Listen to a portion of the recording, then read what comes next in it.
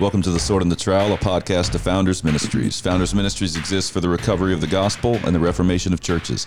I'm Jared Longshore. And I'm Tom Askell. Thanks so much for listening to The Sword and the Trowel today. Very happy to have you with us. And a big thank you to our Founders Alliance members. We are grateful for your monthly support and encouragement. And we hope that you are greatly benefited by the partnership that we're engaged in and by the resources that come to many of you by being a part of the fam. If you're not, then you can go to founders.org and discover what it means to join the fam. We've got exciting things going on here at Founders Ministries. One is the Institute of Public Theology, recently launched with applications opening in the month of April. And so if you keep your eye out on social media, if you keep your eye out at founders.org, you will see the application process opening up for the Institute of Public Theology. We're very excited about all that God's doing with that initiative. Yeah, I'm looking forward to our classes getting going in the fall. And in fact, we have a guest today who's been really instrumental in helping me to frame thoughts and been a great encouragement to us as we have conceived this idea and are trying to bring it to fruition. So today we have Dr. Everett Piper with us. He is the past president of the Oklahoma Wesleyan University. He served there for 17 years. And while serving there, he put that school on the map. He took a really good stand about truth and righteousness, drew some lines in the sand, refused to cross over them, and basically was willing to say to folks, look, if you don't care about truth, if you don't care about these issues that we are committed to, this isn't the school for you. And so, Dr. Piper, thank you so much for being with us today. We want to just talk with you about some of your own journey, some of your thoughts. You have written regularly columns. I think it's the Washington Times. Is that right? You have a weekly column in the Washington Times? Yeah, and you also have a podcast called The Rebellion. Love that name. And he's got a book that many of you will already be aware of called Not a Daycare. And then he's got a new book called Growing Up, right? Yeah, so... Well, actually, Grow Up. Grow Up. So Everett, thanks for being here with us. It's a joy and an honor to have you on The Sword and the Trowel. Tom, thanks for having me on. I'm honored, very appreciative for your podcast and what you all do. And I'm very humbled that you all have asked me to join you today. So thanks. Well, it's our privilege. Let's start off by just talking about what happened. I think it was 2015. You tell about it in your book, Not a Daycare, when one of your vice presidents alerted you that a sermon that he preached on love, 1 Corinthians 13 in chapel, had kind of provoked a little pushback by at least one student in the student body. Can you tell us about what happened there? Yeah, I'd be honored to. I should have in the introduction explained why I look the way I look right now. Your listeners are probably wondering, who in the world is this guy? As you know, in our pre-interview discussion, just before we went public with this, I was out taking care of horses before we engaged in this. And you graciously gave me the latitude to come on looking like a redneck Okie rather than a college president. So thank you. Well, yeah, we feel right at home with that look. So glad that you're a part of it. All right, the story of Not a Daycare. It's 5 years old now. It was 2015. It was Thanksgiving week. I had been writing an opinion piece, an op-ed, for our local small town newspaper in Bartlesville, Oklahoma. I had been doing so for about a decade. I would write about anything that I wanted to. They gave me latitude to cover any of the news or any of the social issues of the day, and I always interwove my op-ed with a biblical worldview as the local Christian college president. It was that week during chapel at Oklahoma Wesleyan University that one of our students approached the speaker, not me, it was one of our vice presidents. He approached the speaker after the chapel homily, the short sermon, and confronted the speaker and said, "You offended me. You singled me out and you singled my peers out. You made me feel uncomfortable." And as the chapel speaker was describing this situation to me, because I didn't happen to be there that day, he was giving me a heads up. And I responded to the speaker, my vice president. I said, "Well, what was your topic? Why was the kid so offended?" And he said, "You won't believe this one. It was 1 Corinthians 13. I said, "You have to be kidding me." And I said, "I know you speak from a script all the time." He very rarely ad libs. He's verbatim from his notes. I said, "Send me a copy of your notes. I want to read your sermon, your speech." I wondered, is there some political humor? Was there something that he inserted into the sermon on 1 Corinthians 13 that caught the kid off guard? What in the world is going on? I read the thing from cover to cover, and there was nothing in it that was offensive. No political humor, no sarcasm, nothing. It was 1 Corinthians 13, love is patient, love is kind. I was beside myself. I couldn't believe that the Snowflake rebellion had come to my campus, a campus that stood boldly for the primacy of Jesus Christ, the priority of Scripture, the pursuit of truth as an objective reality, not a postmodern construct, and the practice of godly wisdom, of sanctification, of holiness, of obedience unto the Lord. Those were the 4 pillars of the mission of Oklahoma Wesleyan University while I was there. Christ, Scripture, truth, wisdom. I couldn't believe that we had a kid complaining about homily on 1 Corinthians 13. So my op-ed in the paper that week was on this issue. And I basically said in 800 words or so, if you expect to be coddled rather than confronted, go someplace else. This is not a place where we're going to make you feel comfortable. We're going to challenge your character. That's what the university is supposed to do. And then I concluded after my bit of a rant by saying, this is a university. It is not a daycare. And that was the end of my commentary. Well, generally, when I wrote for the local small town newspaper back then, 5 people would read it and 3 people would care. But something happened that week. Somebody got a hold of that op-ed and sent it to Glenn Beck. I still don't know who or how. But on Thanksgiving morning, while I'm going about our Thanksgiving routine, I noticed that my social media is going crazy and that 35,000 people had clicked on that story. And then I found out that Glenn Beck had posted it, and that was why. By 2:00 in the afternoon on Thanksgiving Day, it was up to 75 and 80,000 people had clicked on that story. At the end of 2 weeks, 3.5 million people. And Fox and Friends and Drudge and Dare and NBC Today and ABC News and Bill O'Reilly and Tucker Carlson, and it sounds like I'm name dropping, but the list went on and on and on of people that were saying, finally a college president called this what it is. It's nonsense. This is the antithesis of academic freedom. This is ideological fascism, where the students are saying, don't challenge us with anything that makes us feel uncomfortable. So I had my 15 minutes of fame because I said a university is not supposed to be a safe place. It's supposed to be a place where you learn. It's surprising that it would happen with 1 Corinthians 13. It's not like you were doing Elijah and the prophets of Baal. I wonder how that would have been received. The least offensive passage of all of the Bible, you could argue, is what this kid chose to be offended over. And that is the poster child of this problem. You know, it's fascinating. I've reread that op-ed that you wrote. It's in your book. And in there you say our culture has actually taught students to be this self-absorbed and narcissistic. Anytime their feelings are hurt, they are the victims. And anyone who dares to challenge them and thus makes them feel bad about themselves is a hater, a bigot, an oppressor, and a victimizer. You know, I'm just stunned with the contrast between that type of honest speech, which is really loving, because if a person is wrapped up in this way of thinking about the world, he is headed for a very sad life. And in love, to speak the truth about that, the contrast with how you responded to this versus the way we see administrators in colleges and universities and seminaries responding today. And I praise God for your willingness to speak simply, boldly, clearly, according to Scripture. What do you attribute so much of the environment on our college and university campuses too? What's happened? Why are administrators afraid to do and say what you've said and done? There's so many different paths we could go down in answering that question. So let me just try to stick on one or two of those trails. Number one, postmodernity. The postmodern mind is a mind that fixates on opinions rather than facts. I've said many times that while I was a university president, I never gave anyone a diploma in opinions. I didn't celebrate their opinion on graduation day. I didn't say, congratulations, you've got a degree in opinions. That would have been absurd.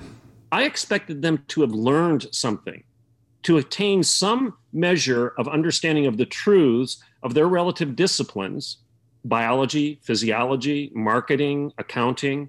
I mean, these are majors in the university level because they allow you to major, to focus on the pursuit of truth within that given discipline. And if I would have patted the student on the back when he marched across the stage to get his diploma and said, hey, good for you, you got a degree in opinions, he rightfully would have thought I'd lost my mind and that he wasted his money. That is a summary of what the postmodern mindset is. We celebrate opinions and feelings while we diminish the objective reality of the world, the self-evident truths that are endowed to us by our Creator, and we elevate feelings over facts, to paraphrase Ben Shapiro. So the first path I would go down in answering your question is, this is postmodernity. And the Christian Academy has even bought the lie. Yeah. We've bought the lie. Intersectionality, critical race theory, the Snowflake rebellion, elevating feelings and opinions over facts. This is all part and parcel of the same broken worldview. And it's also the confusion, to play off of your question, it's the confusion of love and tolerance. I was on the O'Reilly Factor once, and we got onto this issue of tolerance. And I responded to Bill O'Reilly by asking this question. Mr. O'Reilly, on your anniversary, did you send your wife an I tolerate you card? And he looked at me blankly, like, what are you talking about? I interrupted the silence and I said, you probably didn't, because had you done so, it wouldn't have ended well. And the reason, Mr. O'Reilly, is this. Tolerance is an inferior virtue. Tolerance says, I don't love you. I don't even necessarily like you, but I'll tolerate you. Whereas Christian charity, love, says, I like you enough, I love you enough to stand in your way and say, stop. Tolerance is an inferior virtue. Love is a superior virtue. That's why we don't celebrate tolerance on our anniversary or on Valentine's Day. And it's the reclaiming of the high ground of love versus tolerance, which is really nothing more than enablement, that we should be doing as educators and as the body of Christ. Yeah, Dr. Piper, my sense is I think about especially the opinion fact, that really is what we're facing. You've got this inability to deal with reality as it is, as God the Creator has established it. One of the things Tom and I have talked about a lot is how it seems we're almost moving past this post-modernity where we were kind of saying, the postmoderns are saying, you can all kind of have your own opinion. But it's been increasingly evident that, someone like Nancy Pelosi no longer seems to operate that way. She seems to care quite a bit about solid things. Now, she doesn't care about the actual truth, but why is she forcing you to use the pronouns? Why is she ripping up the president's speech? If it's his opinion, you have your opinion, but it's almost like it's hardening and it's turning into this tyranny that we're seeing in the civil magistrate and in other areas. And I'm suspicious that one of the reasons college administrators, even Christian leaders, do not stand up and speak the truth as you have done is they don't have the steel spine that is necessary to face the tyranny and the accusations and the charges that are now going to come from the left that is actually kind of hardening and leaving off that idea of opinions. Do you sense that? What kind of blows have you taken? And do you see this strictness happening? How would you encourage Christian leaders in the institutional world to stand up and speak the truth no matter the cost? I do think it's a lack of courage. And I want to be careful how I answer this. I don't want to be saying, hey, I'm the courageous one. That's not the point. Maybe I'm the stupid one. Maybe I'm the one with the big mouth. Maybe I was the one who was foolish enough to actually jump into the middle of this mess and stand in the way of the train. But the point is, let's look to Winston Churchill. Churchill, you could accuse him of being a bore, of being a misogynist. You could accuse Churchill of having an ill temperament. He wasn't the ideal Christian per se, but it's because of Winston Churchill's tenacity and courage and his refusal to give in, to never give up, never, ever, ever give up, that we speak English today rather than German, you could argue. Courage. You have to have the confidence and the conviction that here I stand, I can do no other. I'm right on this. Not everybody can be right. The law of non-contradiction says that Nancy Pelosi disagrees with me. 180 degrees, and therefore we both can't be right. And as you pointed out, even she tacitly is admitting this because of her disdain for Donald Trump. So the postmodernity always saws off the branch upon which it sits. It saws frantically away on the branch of tolerance, and it comes tumbling down, and then they have to make sense of it. And I think, in a sense, they know that. It's kind of a Saul Alinsky type tactic where you use your enemy's principles against them until you've got power. And then you discard those principles because you never believed them in the first place. Frankly, it's Islam. I mean, we know that Muhammad was tolerant at the front end of Islam until he gained power, and then he wasn't so tolerant in the later surahs, was he? The law of abrogation abrogated the peaceful passages in favor of the violent passages. So this all lumps together into a broken worldview. And really, the only solution is what Jesus told us: you shall know the truth, and the truth shall set you free. When you abandoned the concept of objectivity, of truth, of self-evident truths, of natural law, of common sense, of biblical revelation, when we abandon all of those rock-solid foundations for a free society and for the dignity of the human being, we don't have much left but power, because the principles have been discarded on this altar of postmodernity. Yeah, it's fascinating. The battle always is for the dictionary. And so this student coming to your vice president, I'm sure, felt like he was not being loved. And that had to factor into the way he made his complaint. And yet God's the one who defines love. Their love rejoices in truth, 1 Corinthians 13 says. And so you can't really love someone if you are not rejoicing in truth, if you're holding the truth back from them. I love this line in your book, Not a Daycare. On your chapter about leadership in our universities, you say, our university leaders and faculty need to grow a spine. Our times demand it. We have too many learned cowards lining once hallowed halls of learning. Fewer and fewer voices have the courage to stand and speak the truth and simply say, I disagree. And what I've seen happen, I think I saw it with Trump. Everybody hated Trump because he wasn't nice. He didn't speak well, or he was vulgar in ways. And all those things are condemnable, and we can certainly have conversations about them. But the things he stood for, the things he did, the things he stood against were, in many respects, even surprisingly so to some of us, right and good and true. And listening to what you just said, I'm reminded of that old Billy Joel song, you may be right, I may be crazy, but I just might be the lunatic you're looking for. And I think sometimes we find ourselves in that situation today. And yet, again, it seems like we have so many in leadership that are just kowtowing to the spirit of the age and unwilling to stand up and say, no, this is what is true and this is what is false. And to see that happening in the Christian world, and especially in our Christian academies, Christian churches, it is disheartening. What counsel would you have for, we're hoping to start, we are starting this Institute on Public Theology, and we want to avoid all of these pitfalls that we've seen, that you've pointed out. What counsel would you have for administrators and for professors that are seeking to chart a course contrary to the spirit of the age? Well, you quoted the great theologian Billy Joel. May I presume to quote the great theologian that was a generation before him, Billy Preston, and that is, nothing from nothing breeds nothing. You got to have something if you want to be with me. All joking aside, that old song of the 60s from Billy Preston is actually very insightful. Nothing from nothing leads to nothing. You have to have something. You have to have something if you want to do anything. And again, the collapse of the academy, the ivory tower, that supposedly stands for the pursuit of truth because it has elevated feelings over facts, has led to institutions even like Berkeley. Okay, Berkeley fancies itself as the birthplace of the free speech movement. But Berkeley, ironically, was canceling Ben Shapiro and Dennis Prager from speeches that were scheduled on their campus during 2015, 16, 17.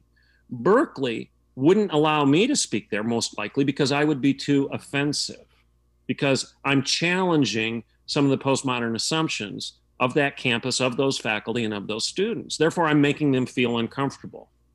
What's happened is They've proven that Berkeley isn't the birthplace of free speech. Bethlehem is, because it was in a stable under the stars in Israel that the Word made flesh and dwelling among us was born and came to give us the objective reality of not only who God is, but who the Imago Dei, the image of God, is before him. It's the biblical worldview that allows us to have the freedom that Berkeley wants to have in the first place. That's the magic of our answer. G.K. Chesterton says that when you get rid of the big laws of God, you do not get liberty.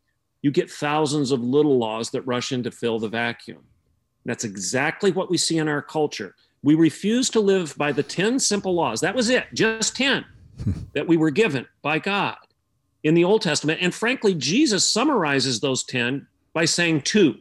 So we can't live by 10 or 2 simple laws. So what do we get as the results? We don't get more freedom. We get reams of little laws from Washington, D.C. and elsewhere telling us how to live our lives, down to the point where they're now telling us what pronouns to use and not use and how to use the bathroom. That is not liberty. That is ideological fascism. And I'll shut up after this. I remind everybody that the word fascism comes from the word fasciste. What is a fasciste? It's a Roman bundle of sticks bound together so tightly that it cannot be broken, the bond of commonality. And if you're not part of the common bond, if you don't walk like us, talk like us, think like us, if you don't use the pronouns like us, if you don't embrace all of the LGBTQ rainbow cabal lies like us, then you're verboten. We will expel you. We will crush you with the fasciste. That is not academic freedom. That is not the ideal of the ivory tower. It's not the ideal of the church. That is ideological fascism at its worst. Dr. Piper, one of the things that's been concerning to me is, as you mentioned, Berkeley is not the birthplace of freedom of speech, but Bethlehem is. And yet, in evangelical America today, we see many that don't even have to be commanded by the civil authority to use the pronouns, but they're willing to use them themselves. They're willing to police their own speech. They actually don't need a civil authority to do it. And the church in America really does need to grow up. And so I'm excited about your book here, and I know that you'll be speaking about this book on a variety of platforms in the future, but we want to let our listeners know that you heard it here first. You heard about Dr. Everett Piper's book, Grow Up, here at The Sword and the Trowel first. I would love to hear more about this, how we all need to grow up. The subtitle, Life Isn't Safe, but It's Good. And then with particular applications to the evangelical church and its leaders in America, in what ways do they need this book that you have written? Well, again, I'm going to hold up the cover here real quick. It will be released on April 13th, and the subtitle is probably the point in answering your question. Where does that come from? Life isn't safe, but it's good. Well, for those that know the Chronicles of Narnia and C.S. Lewis, I'm taking this from The Lion, the Witch, and the Wardrobe. The first time the children enter the magic of Narnia, they're confused. They don't know who they are. And they're down by the river in the beaver den talking to Mr. and Mrs. Beaver. And they hear from the beavers that Aslan is on the loose. The son of the emperor beyond the sea is on the loose, and that winter is starting to melt and spring is a bloom because of Aslan. The children turn to Mr. and Mrs. Beaver and they ask, well, who is Aslan?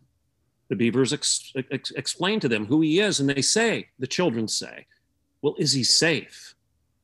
And Mr. Beaver says, well, of course not. Of course not. Aslan is not safe, but he's good. Now let's paraphrase that. Let's use the Piper paraphrase here. The great lion of Jesus Christ is not safe. Wasn't supposed to be, is not safe, but he's good. There's a difference between safety and goodness. The great lion of the ivory tower is not safe, but it's good. The great lion of the church is not supposed to be safe, but it's good. There's a huge difference in life between safety and goodness. And I'd much rather have the second than the first. C.S. Lewis told us that when you put first things first, you get the first and the second thrown in for good measure. But when you put second things first rather than those that should be first, you'll likely get neither. And I would argue what we've done in our culture right now, and COVID has exposed this great lack of character and confidence and courage in our culture, in my view. We have bowed at the altar of safety, and we've given up the goodness of freedom. We've reversed the first and second things. And what we're finding right now is we're not going to get either at the end of the day. This book, Grow Up, is a call to act like an adult in a world that's increasingly proving itself to be a daycare on a daily basis. And it's 20 lessons, 20 chapters on how to do that, how to grow up and be mature, and how to act like an adult with confidence and courage, how to be a Churchill in the face of a world that's desperately begging for leadership that's courageous and confident and has conviction, rather than this capitulation to safety, rather than those things that are good. That sounds wonderful. Look forward to seeing that book and distributing it as well, recommending it. We again just learned so much from you and are so grateful for your friendship and your stand and your experience that you have in the academic world, as well as just trying to help Christians think rightly about what's going on in the culture around us today. As you said a while ago, COVID and 2020 has exposed a great deal of the weaknesses that we face in the evangelical world here in the United States and even beyond into other countries. And we need voices like yours, and we need the principles that undergird the things that you're standing on to be highlighted once again. We want to be a part of that. We want to help with that. And we want to commend our listeners to you, to your website, to your books. Your website is dreverettpiper.com. Is that correct? That's right. Okay. drevettpiper.com. Yeah, there's a world of information there, and you can get your book, pre-order it off of Amazon. And I'm sure if they find your website, they can find all the links that they need to your podcast and to your articles that you're writing. And we would just want to commend you. Thank you so much for your willingness to come on board today and help us to think about these matters. Oh, thank you so much. Again, very honored and humble to join you. Yeah, as we close up here, Dr. Piper, I'd love to hear you talk a little bit more about 2020 and how our lack of courage has been exposed. And so if you wouldn't mind, would you stay around for just a few minutes? We have our armory, and we would love to talk to you for about 10 minutes there. And if you're part of the fam, you can get access to that armory.